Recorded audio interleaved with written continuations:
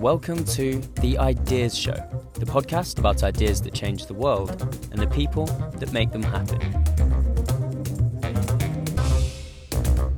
My name is Henry, and in this episode, I was extremely excited to be joined by Dr. Irena Yashin-Shaw, a global expert on entrepreneurialism. Irena is the CEO and founder of the Global Intrapreneurs Institute, editor-in-chief of the Intrapreneur magazine, and author of 2 books. First, Leading in the Innovation Age, and then the book which we focused on in this episode, Intrapreneur. Enjoy the show. Hello and welcome to the Ideas Show. Today is the first book club episode of the series, and I'm joined by Dr. Irena Yashin-Shaw. So thank you very much, Irena, for joining us today. Could we kick things off by just giving a little bit of an overview of what the book is all about? Okay, so the subtitle of the book, so Intrapreneur, and I'll just hold it up here, How Leaders Ignite Innovation, Break Bureaucracy and Catalyze Change. The book is really a handbook for people who identify as intrapreneurs, and it's to celebrate this new global movement that we're seeing proliferate around the world, and to recognize the fact that there is so much talent and creativity that's trapped within our organizations, currently underutilized. And this book is a way of helping to liberate that and get the message out there that organizations need to really identify their entrepreneurs and nurture them and let them work their magic and, bring their creativity to bear on complex problems. Yeah, I mean, it's interesting because you talk about obviously helping leaders to ignite entrepreneurialism, and it also being a handbook for people who identify as entrepreneurs.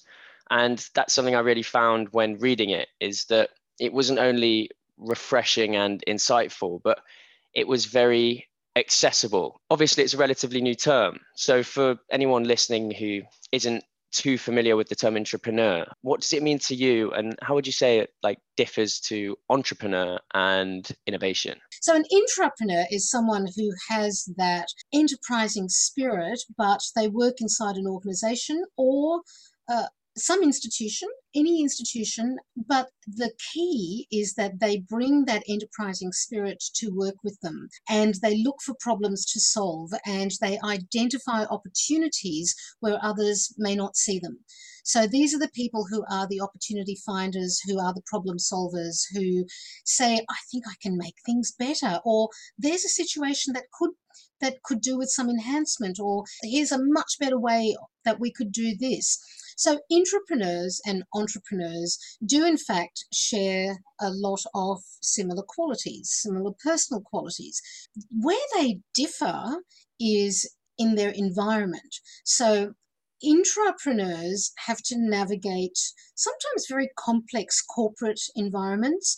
They can't do whatever they like. And then the difference between intrapreneur and innovation, that's a more subtle, nuanced difference. So I can tell a story that would illustrate the difference. So when I launched my Creating Intrapreneurs workshop a couple of years ago, the very first time I launched it, there was an avalanche of enrollments. And so when we were in the workshop together, I asked people this question. I said, if I had called this workshop Creating Innovators and not Creating Intrapreneurs, would you have registered?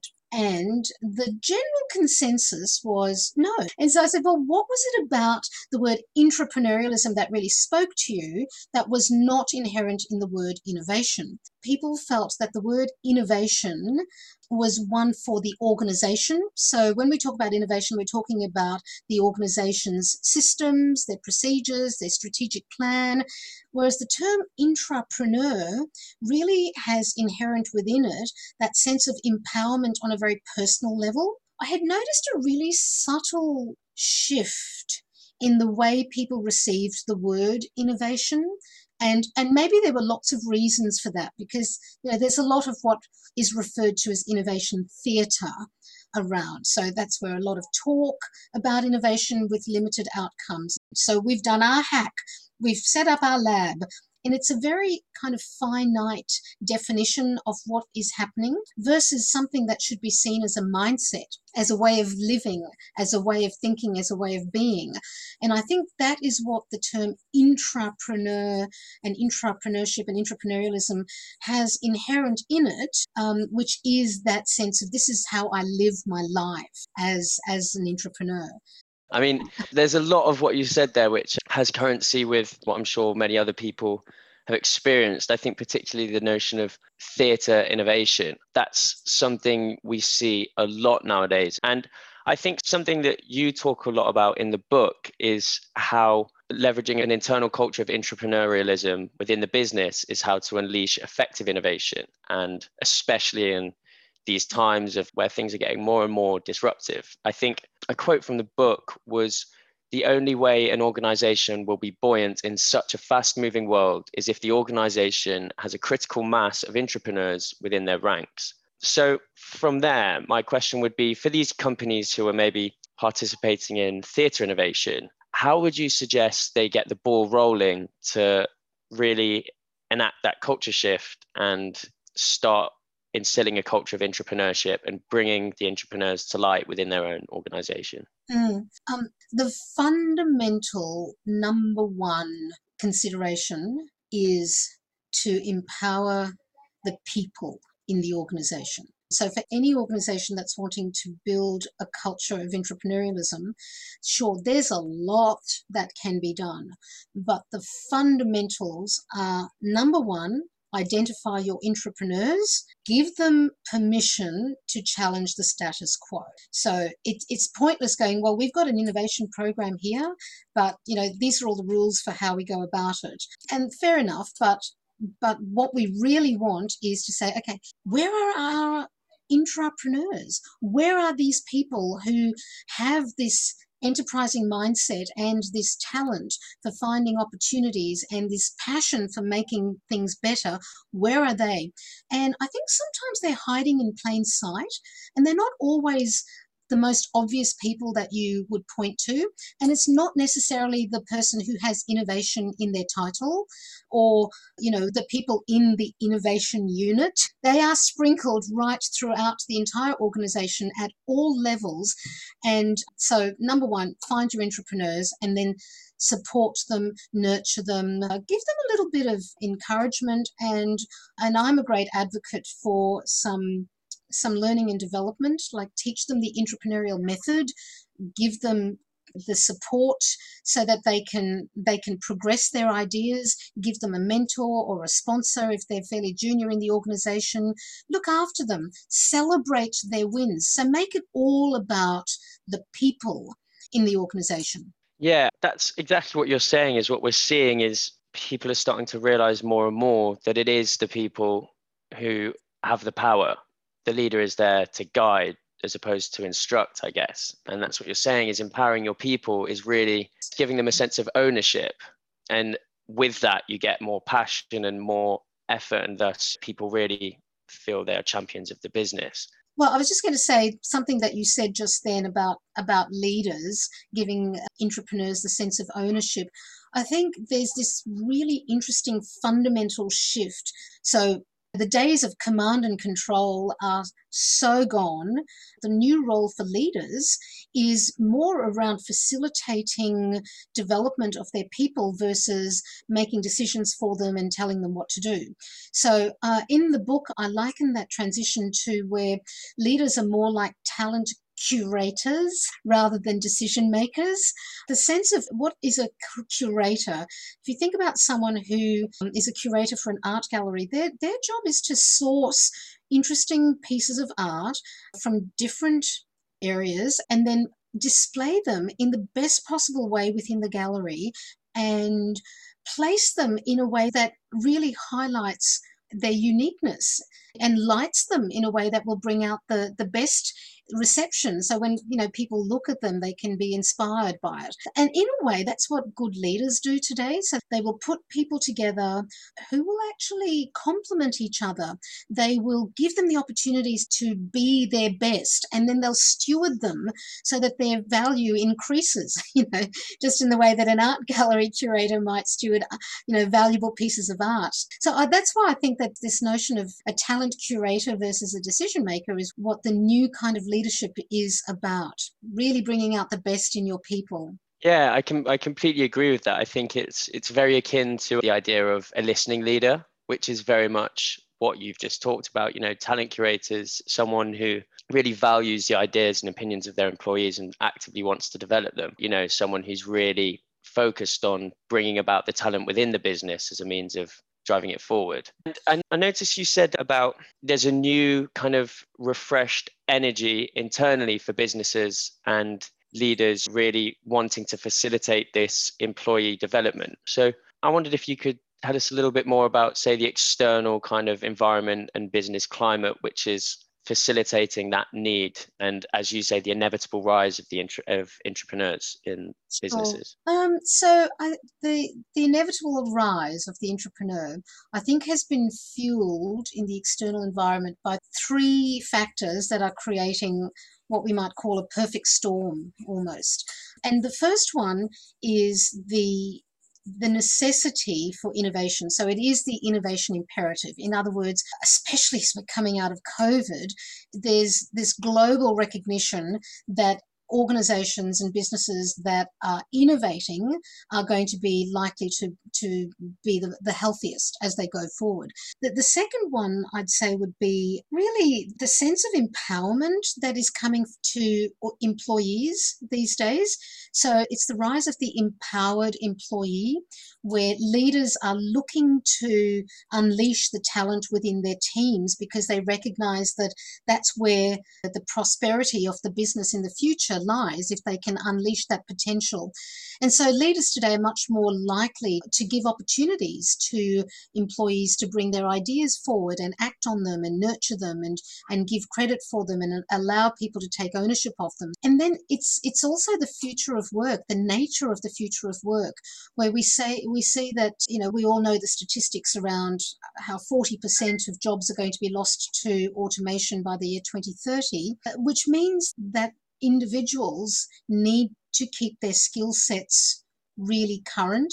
So it's about being prepared to be the lifelong learner, being prepared to look after our own professional development, even if the organization doesn't support it. So all of those things together are really fueling this movement of entrepreneurialism. I completely agree with that. I think something which I loved is people keeping their skill sets very current, because you obviously practice what you preach. Obviously, you've dedicated your career and written books on entrepreneurialism, which is but it's a relatively new concept. And to some people, it's an unheard of concept.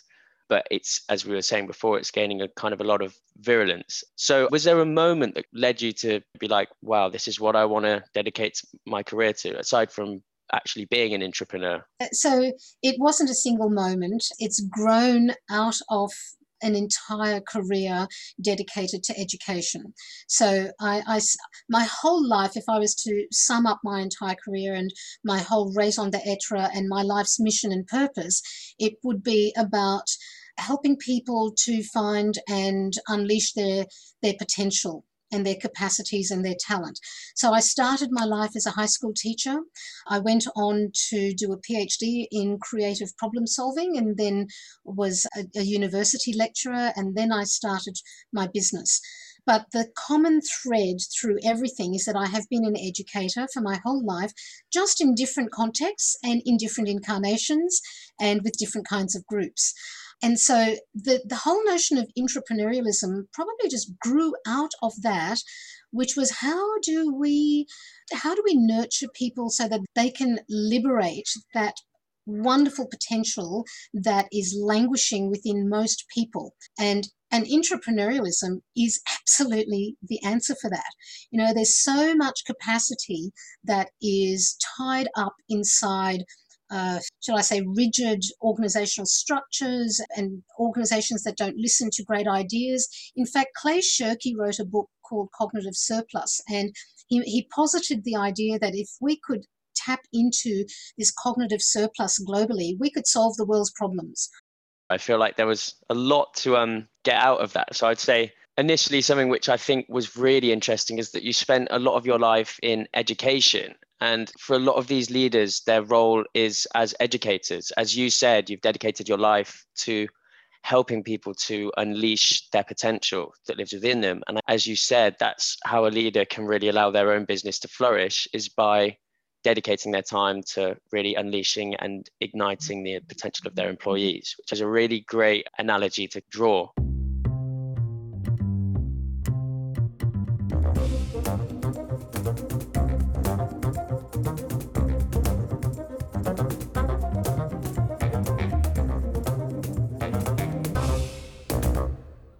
We're going to take a short break here and look at one of our ideas that changed the world.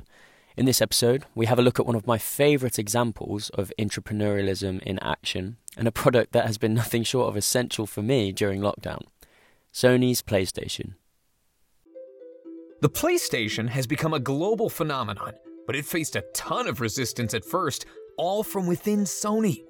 In the late 80s, Sony junior staff member Ken Kutaragi was tinkering with his daughter's Nintendo when he had a brainwave. He went to his bosses with the idea of creating a new console for Sony, more powerful than anything on the market. They didn't like it. Sony didn't do gaming, and many thought the whole computer entertainment thing was just a fad. Refusing to give up, Kutaragi eventually got his idea heard by Sony CEO Norio Oga, who saw the potential and kicked off a joint venture with Nintendo. Eventually, the partnership with Nintendo broke down due to licensing disagreements, but Sony continued to develop their own console. The PlayStation was launched in 1994 and has sold over 500 million units since. Ken Kutaragi went on to become chairman and CEO of Sony Computer Entertainment, and no one at Sony looks down on gaming anymore. I love that story. I think the fact that Kutaragi became Sony's CEO too really caps it all off. Now we'll rejoin the conversation with Irena as we start to consider the notion of disruptive innovation and the role of intrapreneurialism in a rapidly changing world.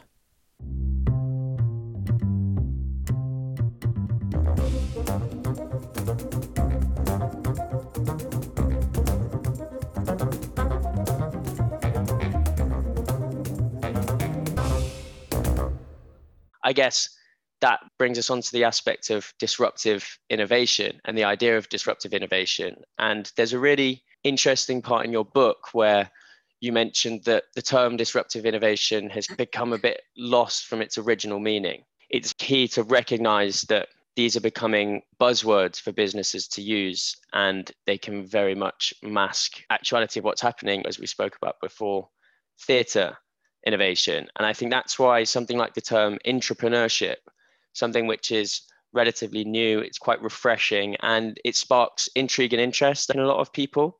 So for the many millions who will be listening at home, there may be people sitting and wondering, we've spoken about what intrapreneurship means, and you speak a lot about this in your book, but how would you suggest the very initial stages they go about as identifying themselves as an intrapreneur and what they can do to maybe facilitate their growth as an intrapreneur? So the first step would be to actually recognize that you want to be one. It's not for everyone. Some people actually find it very exhausting, but then intrapreneurs just can't help themselves. They'll be the ones going, okay, why have we done it this way for so long? Oh, no, just because this is the way it's always been done is not a satisfactory answer for me. And then I would say another step early on would be to build some skills in this area.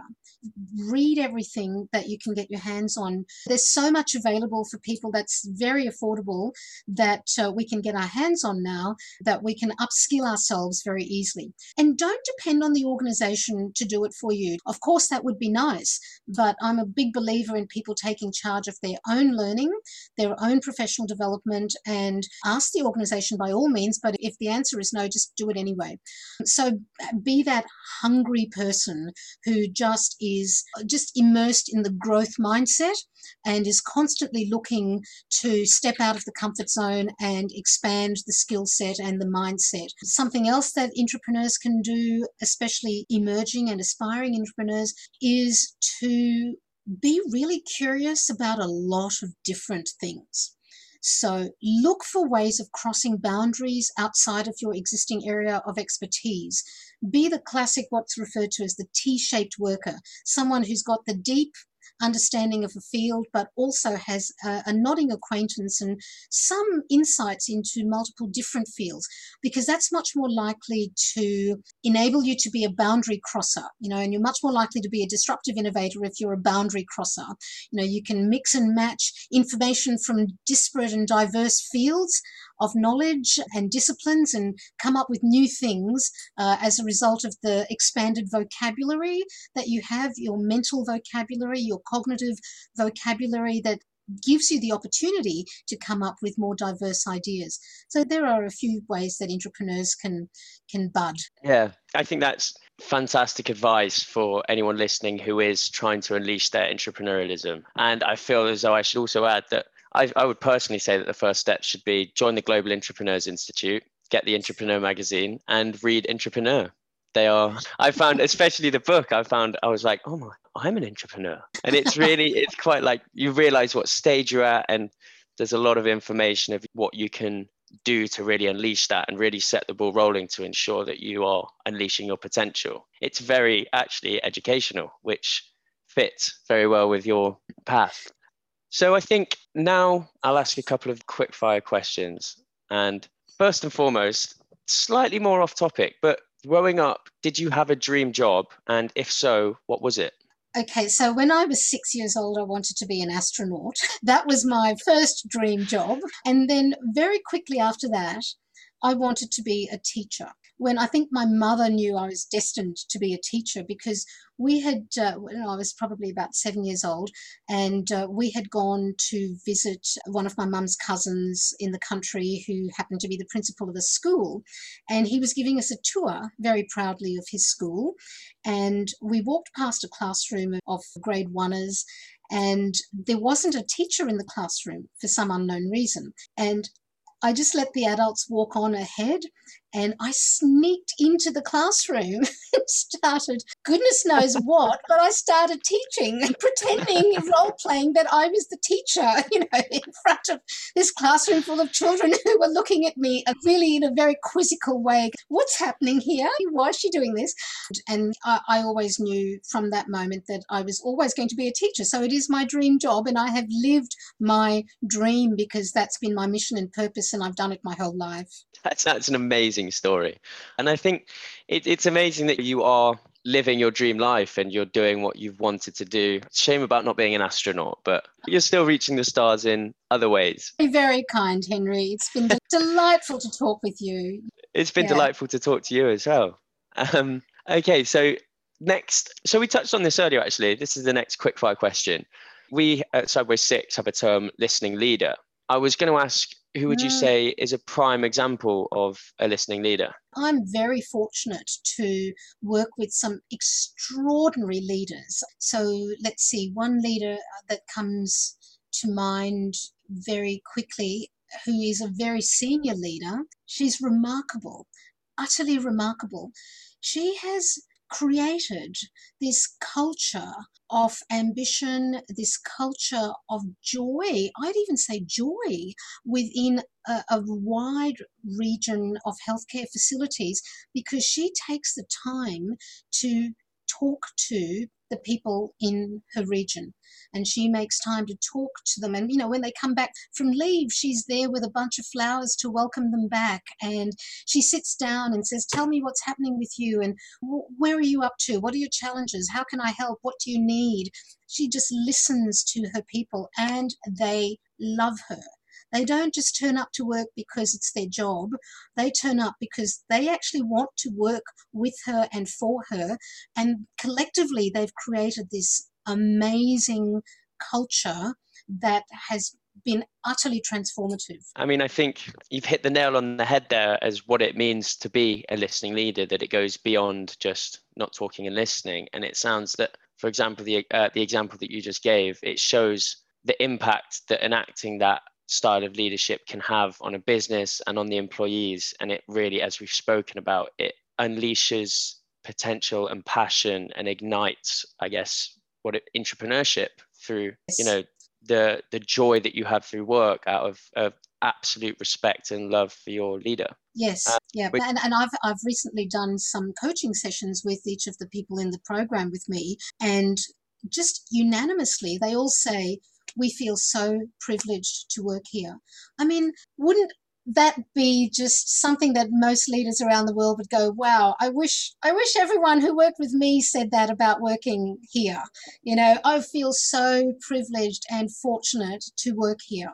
It's just such a testament to her qualities. Well, I'm sure everyone that you work with says exactly the same. I would. I think you definitely enact them qualities. But yeah, I think it really does have an impact. I think that is very special. Okay, my final quick fire question is, for any current or budding entrepreneurs, if you had to give one piece of advice or a motto to help them, what would it be? Okay, so this might sound a bit trite. So I think if it was to be just one thing, I would say find what you're passionate about and do that.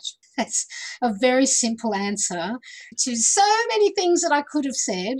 But if you're passionate about what you're doing, then life is joyful and life is fulfilling. And, we feel like we have brought our best selves and our whole selves to our work. So that's why I would say find your passion. And I think that's what intrapreneurs do, even if their core role may not be completely in accord with what their passion is, they will find ways of what we'll say job crafting, so to speak, where they will find the elements of their job that do light them up, and they will foreground those and they'll put what they can into that. So somewhere along the line, we need to have that passion in something that we do within our work. And even if it's not a 24/7 kind of a passion, as long as there's enough of it in what we do to light us up, then life is worth living. 100%. I think that's absolutely perfect piece of advice. It's a motto I try and live my life by, and it's something you obviously live your life by. I think you're the shining example of that, as you're literally living the dream. You found the passion and you're living it. So thank you so much. I think that's probably a perfect place to end it. So I'd like to say thank you so much for joining us today. It's been a really wonderful conversation, and you've shared a lot of incredible insights and tips. Just brilliant conversation for me. And thank you, Henry. Can I just say to you and to all the Sideways 6 team, what a privilege it's been to be interviewed and to have this wonderful conversation with you. And I want to say thank you from the bottom of my heart for this absolutely magnificent experience. Thank you so much. Okay, it's 6:30 here. I'm going to go and have a glass of wine or maybe a cocktail because I feel like I've earned it. Very well deserved. It's 8:20 here, so I'm probably a bit early for a glass of wine or a cocktail. Maybe okay. I can get away with a beer. No, but that means a lot. Thank you. Well, it's certainly been our pleasure and my personal pleasure to be able to talk to you today.